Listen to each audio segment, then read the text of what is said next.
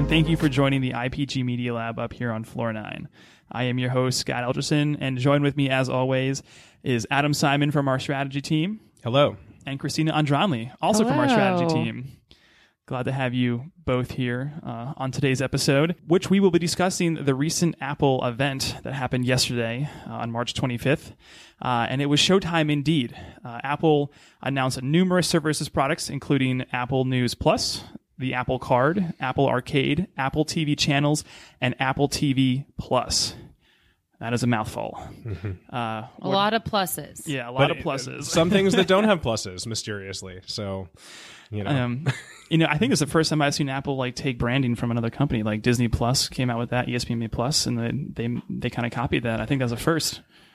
I was thinking about this morning. They actually used the plus I forget exactly what it was called, but it was like iTunes Plus was when you got the DRM free version of songs from iTunes. I remember there was a little plus icon next to them back in the day. So Apple has used it before. So. Adam, you're dating yourself. I know. Yeah. I'm really old. iTunes purchases went DRM free. Yeah. But I'm curious to know from you guys, just out of all the announcements, what was your personal favorite? Which product or services did you guys like the most? I surprisingly thought the most interesting thing was the Apple Card announcement, which surprised me because it didn't seem like it was going to be before the event. Right. But I think given that we don't know a lot of details or all the details about every product at this point, I thought that was the most interesting. All right. Well, we'll be discussing that more later. Christina, how about yourself? I would say the card gave me most to think about. I think my favorite thing that I saw released was the news service. Yep. Thinking a lot about kind of how they are positioning it to both incentivize publishers as well as consumers and kind of the decisions they made coming through each of those incentives, I think is really interesting and gives me a lot to think about and a lot to monitor as it rolls out and we start to see consumers using it and kind of how those incentives shake out. Okay. And for me, it was the Apple Pay plus Transit. Very excited to see that we'll be able to use Apple Pay for our NYC Metro card sometime soon. As with everything, it seems it's sometime soon. But with that, let's just jump straight into what was the first announced. So we're going to break this down into what we've considered their media products first, which will be Apple News Plus, Apple Arcade, Apple TV channels, and then Apple TV Plus. So I want to start with Apple TV News and what was announced.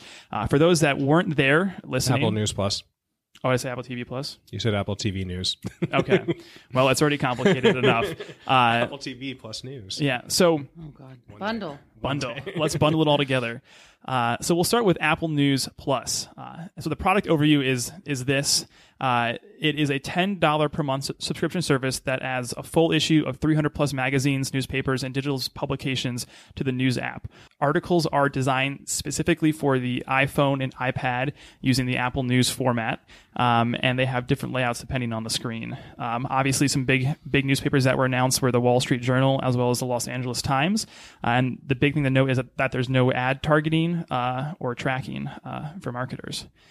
So, Christina, I know you said that the Apple News Plus was really something that you've been thinking about after they announced that. Do you want to kind of dive a bit more into this product that was announced and kind of your thoughts around it? Yeah, absolutely. I think if you think about kind of the last couple years of news consumption, a lot of that is happening on social media. And if you look at what happened with Facebook, right? Facebook did emerge as a main gatekeeper for news content. And a lot of news publishers structured their headlines and their content strategy around pleasing the Facebook algorithm. Facebook changed that algorithm and kind of changed the mechanics of how news was disseminated on the platform.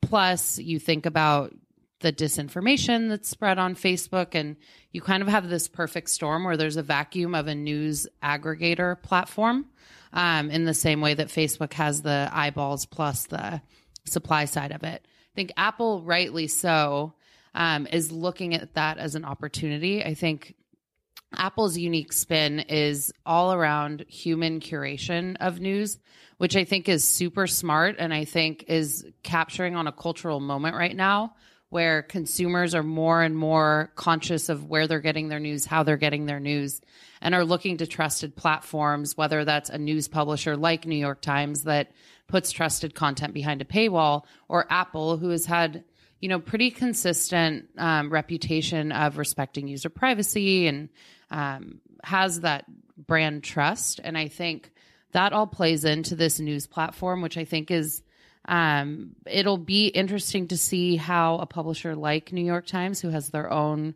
gated paywall, how they react to this new source of aggregation.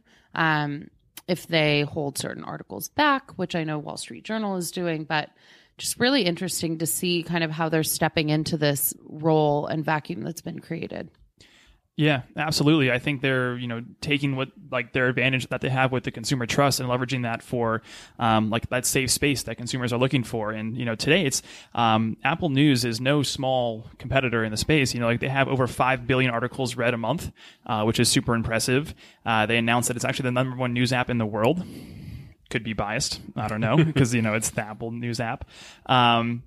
But the real interesting thing I thought was that for a price of that $10 per month, if you were to actually subscribe to each of the publications or magazines in the service itself, it would cost over $8,000 a year.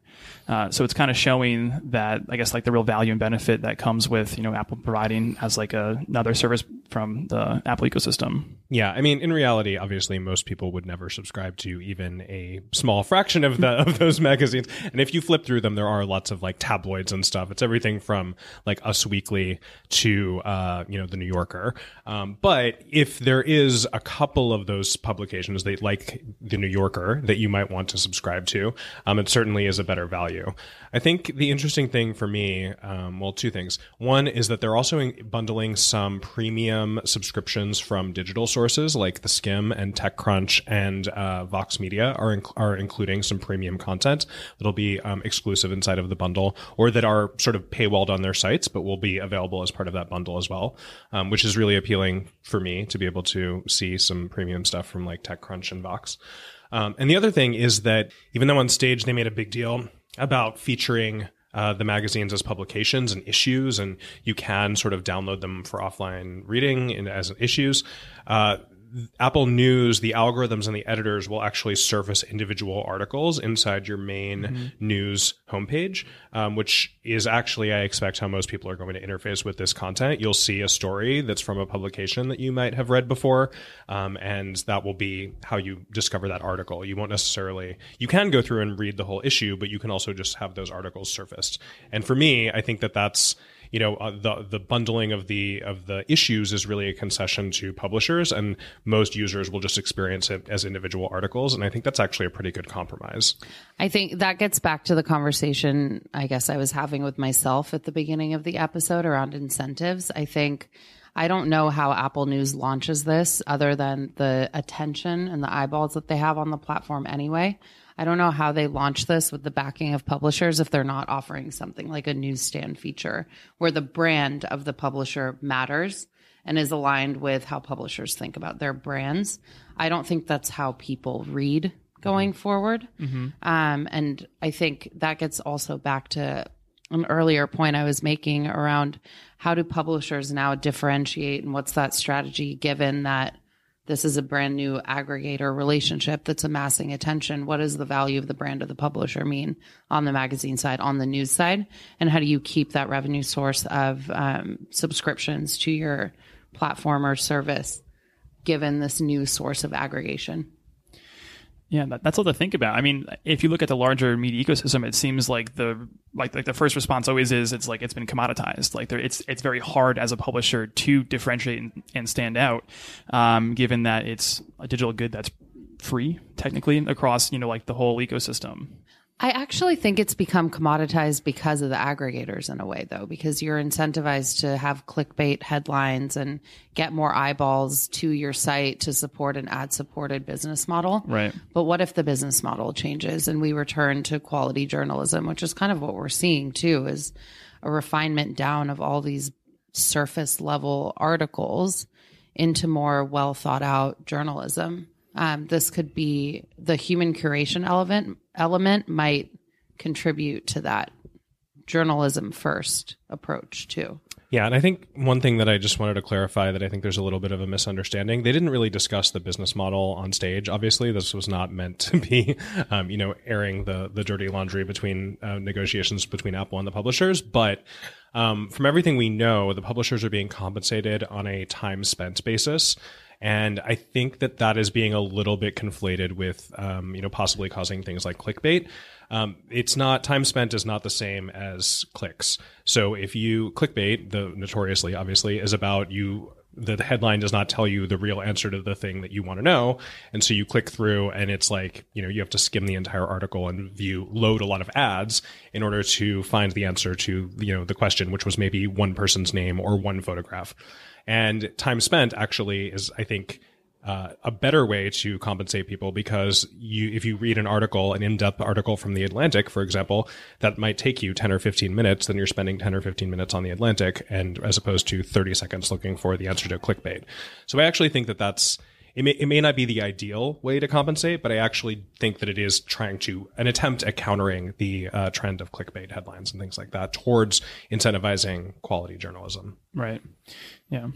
And Christina, I know to your point, I think Apple is in this unique position when it comes to the business model, because their main business model is selling hardware products. So this becomes, in a sense, like that side hustle, like that side cash that they can get. So like they don't have to rely on ads, and then which incentivizes, I hope, the actual publications themselves to like write better news, write better articles, to spend that time on quality journalism, because they aren't going to be incentivized by advertisement. Like they don't need ads to come in and help prove out the larger model. I actually thought, I brought this up to Adam yesterday, that because of the way that the hardware is designed and because of their expertise and their strong capability in designing customer experiences that are design forward and easy to consume, there could be an interesting model. And I don't know how they're doing this, but it's hard for these legacy publications to adapt formats for digital models, especially when they don't know how readership picks up. Could be interesting for Apple to kind of take a stake in that as well, in determining, and I don't know if this is like a viable business case, but I wonder to what extent they are helping publishers design format or content that fits the iPhone format, and in doing so creates lock-in with the publishers as well. Yeah, we were speculating about this during the event because one of the problems that Apple's had in the past is, Apple News already has a proprietary format, and just getting publishers to use that is challenging. And I think that there have been plugins built for certain publishing platforms, but a lot of the bigger publishers use custom software to do their layout and publishing. So we were speculating about this in the event. At the current time, Apple hires editors in the markets that Apple News is in. It's very possible that they could hire designers to do the layout. Magazines come out once a month. They're a finite length. It's like a known quantity. I don't think that would be crazy, and I don't think it would be a bad use of Apple's money. We don't have any evidence that that's happening right now, but I think the scale of Apple makes a lot of things like that seem crazy 100% possible. And it's just like, if that's going to solve the problem, make it happen. And there's a need for it. Federico, I don't know his last name, on Twitter, went through and counted all 300 magazines, and it was about 49% are in the Apple News format, and the other 51% are in the PDF format. So there's right then and there is kind of like a differentiator for like a publisher. It's like, if you can get your format or your content in the Apple News format that is better, I guess it aligns with how consumers read and expect from like the Apple News aggregator itself, that might even in a sense prioritize a consumer to go to your magazine over somebody else's. That's just kind of like a standard PDF. And spend more time on the articles and get paid more. Yep, exactly. Right. Awesome. Well, with that, let's move on to the next announcement, which is Apple Arcade.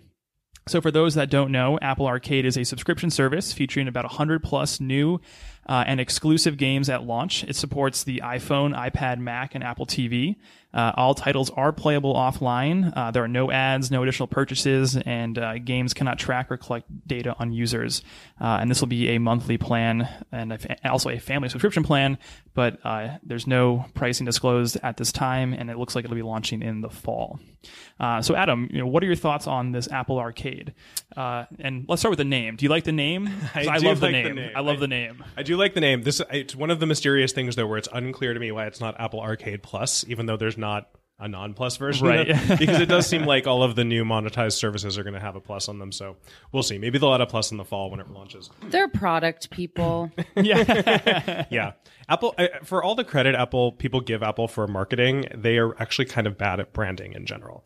And lately their impulse has been to just do the most obvious word for branding, which is fine. But then when you launch all of these things together and there is a seemingly through line of plus and it's not on one of the products, it's confusing. So I said that the card was my favorite thing because I think it's the most interesting, but I actually love Apple Arcade as a concept. I love it as Apple, traditionally has a bad reputation with games and with gamers. Apple makes great hardware that can power lots of awesome games. But they seem to never really understand what's happening in the game industry or how to appeal to game developers and how to build, marketplaces for games. And for the first time, this actually gives me hope that Apple has really taken a look at the marketplace and said, we're not going to just play catch up. We're going to solve some of the problems in our own app store, and we're going to look at where the market is going, and we're just going to head in that direction right away. And we should do an entire podcast about what's happening in the gaming industry because there's a lot of things moving. There is actually one in the works. Great. But the idea of an all-you-can-eat subscription bundle for games is definitely where everyone is headed over the next few years. Apple's going to get there on the early side, which again is surprising. Yeah. And they're also finally acting like a platform owner. The console owners like Microsoft and Sony and Nintendo, as well as platform owners like Steam on the PC side, they do similar things to what Apple is doing, which is Apple is paying for exclusivity. In some cases, it turns out that's not complete exclusivity, but it's for just mobile and desktop. Some of these games are also going to be on consoles as well, other consoles. But I think that tells me that Apple's getting serious about this. They're working closely with these developers to develop these first 100 games, and it sounds like, continuously going forward. I think this is an excellent use of Apple's money to invest in these games because games drive a lot of usage of devices, and they particularly work well on Apple's higher end devices, and Apple, is constantly pushing the line of what is possible on mobile devices. And it finally might make games on Apple TV a real thing because these games are going to be cross-platform on the Mac and iOS devices and the Apple TV. So, and that might finally justify the higher cost and performance of the Apple TV as a TV-connected device. That was, I think, my favorite part about it was that I can be playing a game on my iPhone, pick it up on my iPad. It knows where I left off. I can then sit down on my couch and pick it up on TV, and it goes across every single device and knows what you're playing and where you've stopped, where you started. I think that actually reinforces the ecosystem as well.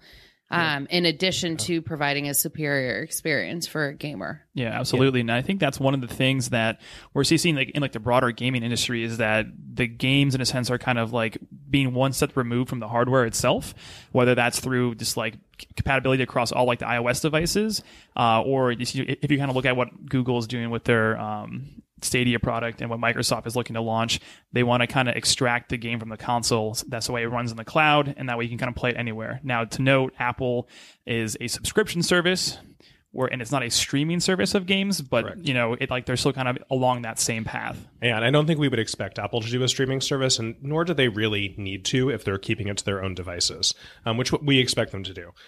All of that said, I think that this is probably going to be less expensive than what we see from Google and Sony and from Microsoft. I think they haven't announced pricing, but I think it will be on the lower end for a gaming service.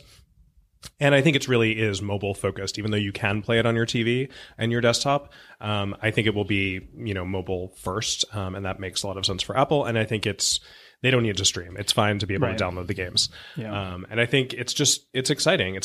They also invested a lot in a lot of great indie developers. The iPhone specifically has been great for indie game developers because of the open app store. Unlike the game consoles, the game consoles are a lot more open than they were 5 or 10 years ago. But the iPhone obviously was open to anybody right away. And we saw like a renaissance of indie game developers on the iPhone. And Apple has invested in bringing a lot of those developers into the arcade platform. I felt like a lot of the games that were kind of like displayed they're very visual. It's all about storytelling. It has an education strategy, kind of even like a STEM aspect to it. Like I felt very calm. I felt very calm when it all came out. Like I saw it was with nice visuals, and I was like, this is like an interesting way to kind of spend your time that isn't, I guess like kind of involved in the day-to-day like chaotic that's out there on these like social networks. So that I thought was an interesting angle where, they presented this as like a state of calm and kind of like wellness and meditation. Yeah, I would say that it's an aesthetic of indie games to be a little more calm and less action-packed. Right. And I think that plays very nicely into, the image that Apple wants for their platform. So I think especially in the news and in the trades and stuff, when you hear about gaming, you hear a lot about Twitch and you hear a lot about esports and kind of that more hardcore end of the sector. I think they're rightly and smartly taking kind of a different tack in that and being the centralized place for casual gamers and a place for them to congregate and build community around these new exclusive titles. So I think that was also something interesting that popped out to me too. Mm-hmm. Yeah, absolutely. And like I'm sure they know it from their data that there are a lot of people playing mobile games and they're here to serve that need. So we'll see how it all comes together in the fall. But with that, I want to now move on to another media announcement here, which is Apple TV channels and Apple TV Plus. So we'll start with Apple TV channels and then we'll work our way into Apple TV Plus. They are two separate things, so forgive me if I conflate my my pronunciation of these two, because there's a lot of plus, a lot of TV going on, a lot of Hollywood. You can watch Apple TV via Apple TV on your Apple TV. I can't. Talking about using the obvious branding and then somehow still making it confusing. Yeah. So with that, Apple TV channels offers bundles from numerous cable and online providers for ad-free, on-demand, offline viewing. There's a redesigned TV app, provides personalized recommendations, notifications for sporting events, and it even has a dedicated kids section, as well as the Apple TV app update will be rolling out in May. It's coming to Mac in the fall, and also going to launch on smart TVs with Roku and the Amazon Fire Stick. It's a lot going on there, and it kind of follows suit from their CES announcement of the different, hardware like providers that they're going into from Sony and Vizio and Samsung. Yeah, I mean, it seems complicated, and it might be complicated to consumers. I'm not, because I think the naming is not helping that. But at the end of the day, it's exactly the same strategy as Amazon. They are reselling other people's services through their own app, which will live cross-platform on TV connected devices, and they will also supplement that with original content. Now, the original content slate is looking fairly strong, but until things actually start rolling out, we don't really know. They announced, they brought up people to talk about, I don't know, it was like maybe half a dozen shows on the stage, but we know there are over 30 in development, so it's unclear exactly what will launch, by the end of this year and what will come next year and going forward. But at the end of the day, it's less about those original shows. Those original shows are obviously sort of a carrot, but it's also more, it's just going to be the obvious thing to use if you want some of those channels or the original shows and you are on Apple's platforms already. Mm-hmm. It's the same platform play as Amazon, basically. Yeah. And Amazon and Apple are playing nice together. Prime was heavily featured as one of the participants with the new TV app as well. Yeah. Which is great to see. It seems like that relationship between Apple and Amazon continues to develop and grow throughout the year. Just to kind of clarify the Apple TV Plus, that part of this is just all Apple's original content. So that's from the stars of Oprah, Steven Spielberg was there, Jennifer Aniston, Steve Carell, Reese Witherspoon, J.J. Abrams, Chris Evans fell asleep in the audience, but he was there. So that is all their original programming. And Adam, to your point, it seems like this is going to be something that will just allow you to kind of shift your viewing behavior from separate apps into this Apple TV app. I think that's what they want to do with its consumer behavior, is bring it from the multiple app ecosystem into obviously the one Apple TV app to control, and then obviously reap the benefits from subscriptions in there. Yeah, in retrospect, it kind of seems like they just should have been doing this in the TV app from the beginning of the new Apple TV when it relaunched.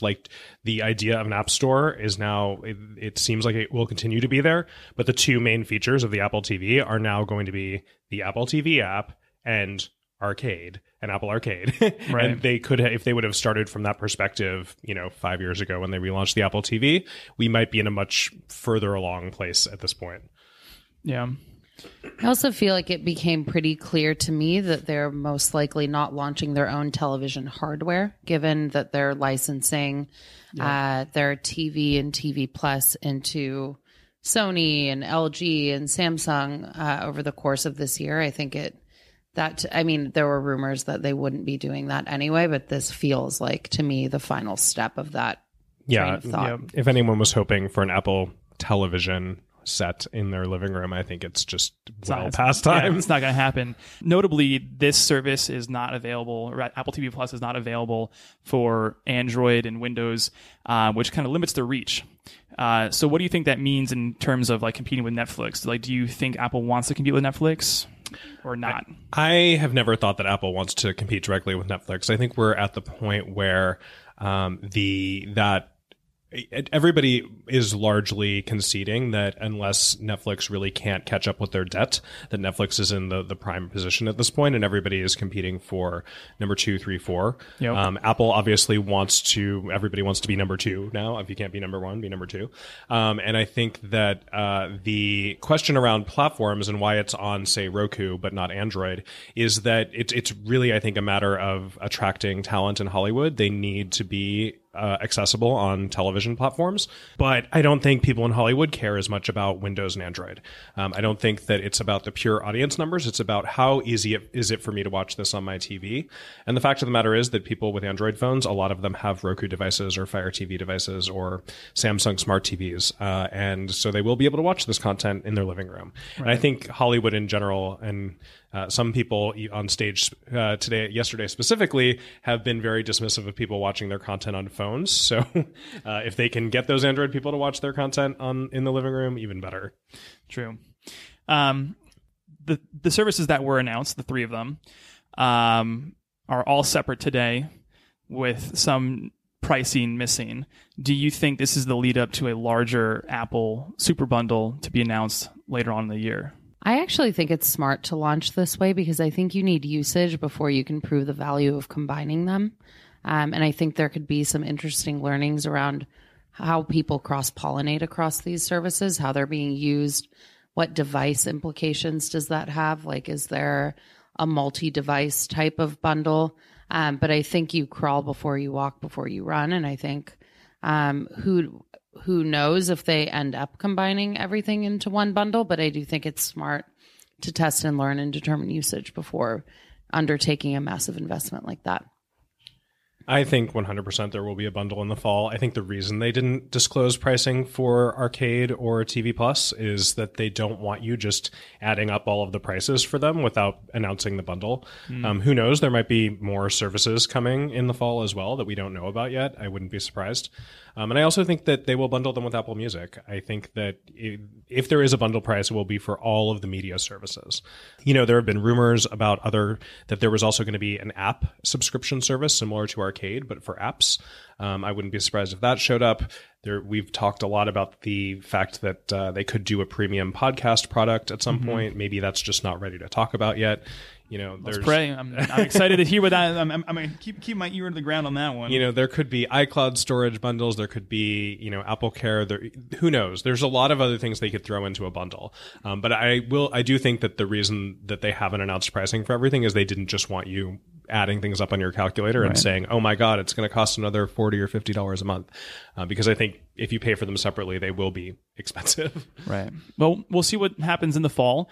But it's, if some people on like Twitter have been doing like quick math, and if you kind of look at everything at like $10 a month and you get like 1% of Apple's billion subscribers to actually pay for that bundle, I mean, it's billions of dollars coming in at Apple's bottom line a month, which would be kind of something exactly they need right now as the iPhone is starting to flatten out, as they kind of take that next step into what that next evolution of their product line will be. Yeah, I just want to counter that narrative a little bit because clearly all of this stuff was in progress well before the iPhone started to plateau. Right, true. And I just hate the media narrative that Apple is like scrambling to find another growth engine. Right. They knew that the iPhone was going to plateau at some point, and that might be why services was chosen. But Right. and I do think it's a nice, convenient bridge until they have products like Apple Watch and AirPods and maybe glasses and cars start to come to market and get big enough to really, continue that growth. But Right. Well, with that, let's move into the Apple Card. For those that don't know, Apple announced a credit card called Apple Card, which is backed by Goldman Sachs and MasterCard. It's a virtual credit card that's fully integrated with Apple Pay. It uses machine learning to display friendly merchant names rather than codes, organizes purchases in categories for expense tracking, budgeting, etc. Has rewards of daily cash, so you actually get cash back on a daily basis. And it works in any place that accepts Apple Pay or MasterCard. And most notably, where I've seen like the most talk about this is the titanium card that comes with it. People still want to flex. Big time. Big time. That's going to be the summer flex, as what Twitter has been telling me. Pulling out that titanium card at the bar. No, the flex is never not using Apple Pay for anything ever again. Which is possible in Australia, apparently. 99%. Yeah. They have the infrastructure built out. So, Christina, I want your thoughts on this. Apple Card. You've been thinking about it a lot. What are your initial thoughts? Yeah, I think typically when we see cashback cards, that tends to be kind of your entry level card. And I think that makes a lot of sense, right? In this case, we see mobile payment adoption split generally on generational lines. And so if you can get consumers into the fold early when they're potentially getting their first credit card, it's already in their iPhone that they're on, 6 hours a day or whatever. It's a really easy cross sell to sell them on an Apple Card. I think it's also very interesting. If you think about kind of legacy payments providers and banks, they started in a non-digital world generally, right? And I think it also speaks to this new crop of digital native financial providers like Robinhood, like SoFi, like Apple Card that don't have almost like the legacy boundaries of physical business models, and they can start from scratch in digitally native environments. And I think that kind of spawns a totally new type of expectation when you're launching a card or a financial services product. So I think that angle is also very interesting.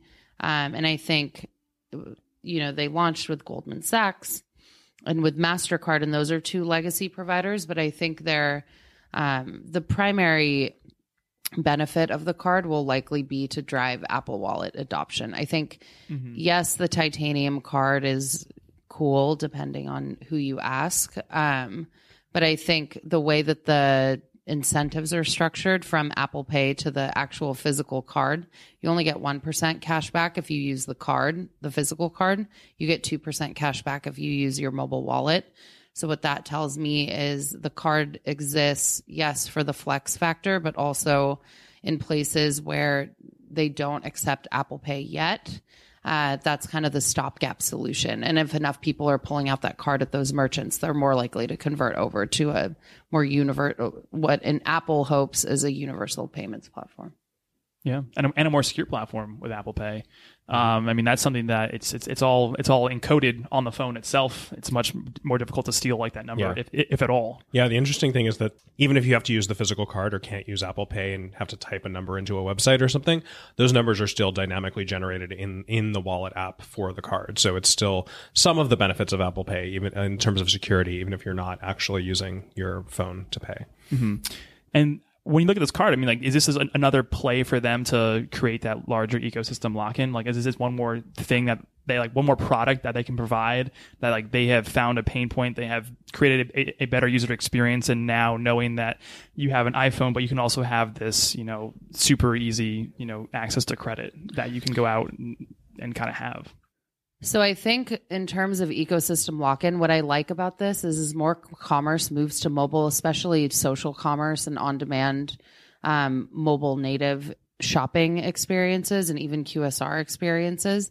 The fact that you can, from your mobile phone, use Apple Pay to instantly buy those services, you don't need to pull out another card, just makes the shopping experience all that more frictionless, and ups kind of the cash that's running across Apple's payments provider. So I think it's a really smart move in that way as well. Yeah. Yeah, I think for Apple, this does two things. One, it obviously encourages, through the cashback reward structure, adoption of Apple Pay and use of Apple Pay. So not just, a lot of people probably have a credit card in their wallet on their phone, but this actually, because of it incentivizes you to use Apple Pay over the physical card. It encourages you to get over that sometimes slightly socially awkward moment where you're trying to Apple Pay for something and it's unclear if they take it or the cashier doesn't know how it works. And there's still some social friction there around using mobile payments in certain circumstances, I think. And this would maybe encourage people to get over that. The other thing that it lets Apple do is use their leverage to pressure the other people in the financial services industry to respond and innovate through things like the super clear labeling of transactions and using push notifications for fraud detection and things like that. Just slight user interface improvements that still make a big difference because they are coming from a digitally native place. And if this card gets any traction at all, it's just going to encourage the rest of the industry to have to move in that direction to compete, which I think is a good thing for consumers. Right. I wonder what this means for Venmo too. I mean, they've had Apple Pay Cash in the US to compete with Venmo. I think it's still just in the US. I don't think, and this card is also just launching in the US, just the US, by the way. So unclear if it's really having an impact. We know that young people use iMessage a lot, and if you're already there, it seems like it would make sense to use it to send money. But yeah, I think the one thing that Venmo has is like a larger like awareness and like adoption right now. But I could see that easily shifting towards the Apple Cash. But again, Apple Cash is only transferable between iPhones, right? So that's another advantage for Venmo, is that you can kind of go cross device with that one. I think what Venmo does too is it's a social feed in a lot of ways. Like I can see what my friends are doing based on what they're saying on Venmo, and there's that performative aspect. I almost think though that Apple's advantage in that case is that it is one-to-one and peer-to-peer very directly, and there is no feed that can be populated. Or it's like the opposite of what Apple wants, right? Right. Apple is doubling down on privacy and making a big deal about the fact that even though obviously Goldman Sachs as the issuing bank has to be able to see your transactions for fraud monitoring and billing and things, that they won't be able to sell them to third parties, which is something that is common among other banks. So yeah. And I mean, it's their, privacy first. They said consumer first. So it's a real differentiator in the market today. Yeah. And it'll be interesting to see the power of the default. It's like the last thing I'll end on with this card is if that becomes like a default card for anybody because it's already in your wallet. It's tap to sign up, scan your face. I'm curious to see if this is the only financial services product they roll out. Yeah. We were definitely speculating yesterday because as Christina said, cashback cards tend to be at the lower end of the market and maybe, someone's first credit card. I imagine, Apple will still see the kinds of cards that are in your Apple Wallet. So if you're still using your premium cards, I could imagine them in the future launching a more premium product. Yeah, and also benefits. Yeah. And also I think that's the key. Like, a lot of people might want different benefits towards like travel or whatnot. So there's opportunity to grow. On the benefits side too, it's interesting that they don't have a sign-on benefit. Whereas that's a major strategy for a number of different financial services providers is the 60,000 points that you get when you sign up and then spend $3,000 on your card in the first 3 months. We'll see how Apple adoption ramps, who is ramping up with the Apple Card, and see if there are any learnings there also on how to go to market. Yeah, absolutely. Yeah. I think the biggest question for me is it was very subtle because they moved past it quickly, but there was a big ad for the card inside of Apple Wallet when they showed the application process, which was one tap. But I'm curious how much awareness and how much conversion that's going to drive to applicants. Well, hopefully we find out over the next few months. And with that, I want to kind of just drive us right into our last section here, all about brand takeaways. So if we look at all the products that were announced, between the financial services, between the media services, what are you guys seeing from like a brand perspective? Like, what does this all mean for brands? Adam, you want to kick us off with this one? Yeah, I mean, I think what Apple is showing is that brands with a lot of consumer trust and a lot of consumer investment are really free to expand into any number of adjacent categories. These are all services that are not core to Apple's business model. But the advantage there is it lets them compete asymmetrically. They don't actually need that credit card to make a lot of profit because its value is in keeping consumers loyal to their iPhone and also driving user change throughout the financial services industry. And the same thing that's happening with TV. They don't necessarily need an individual TV show to make a lot of money, similar to how Amazon values their shows and sort of how it converts to toilet paper sales and things like that. Always goes back to toilet paper. Always goes back to toilet paper. But it seems a little counterintuitive, but when you do have a trusted brand like Apple, you can expand slowly into these other adjacent categories and that lend your trust and the value that consumers place in your brand to those categories. And because your business isn't central to your business, you can sometimes come up with really interesting, creative business models that can change the industry. And I think that's what's most interesting to me. Yeah, absolutely. Christina, how about yourself? I think for me, if I'm a brand looking to enter this ecosystem, I don't see a ton of ways in to integrate. I think with Apple Card, right?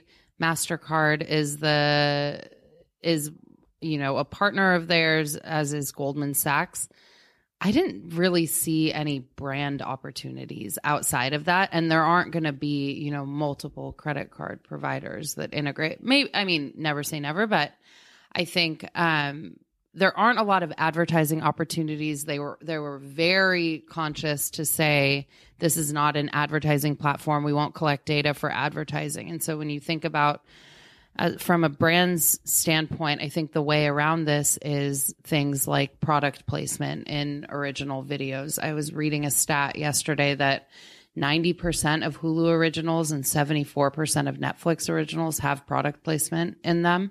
I think that's the way around a non-advertising supported model.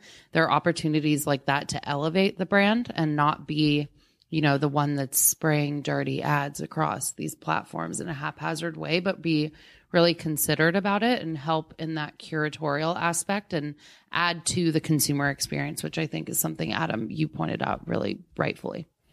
Yeah, and I think the other thing is just outside of integrating is just creating your own content, obviously.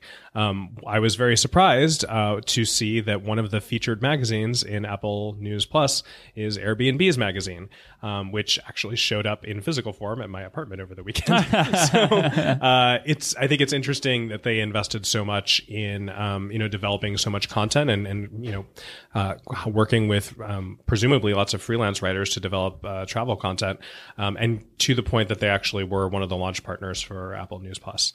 So it just goes to show that, creating content, there's a ton of, brands that invest in content.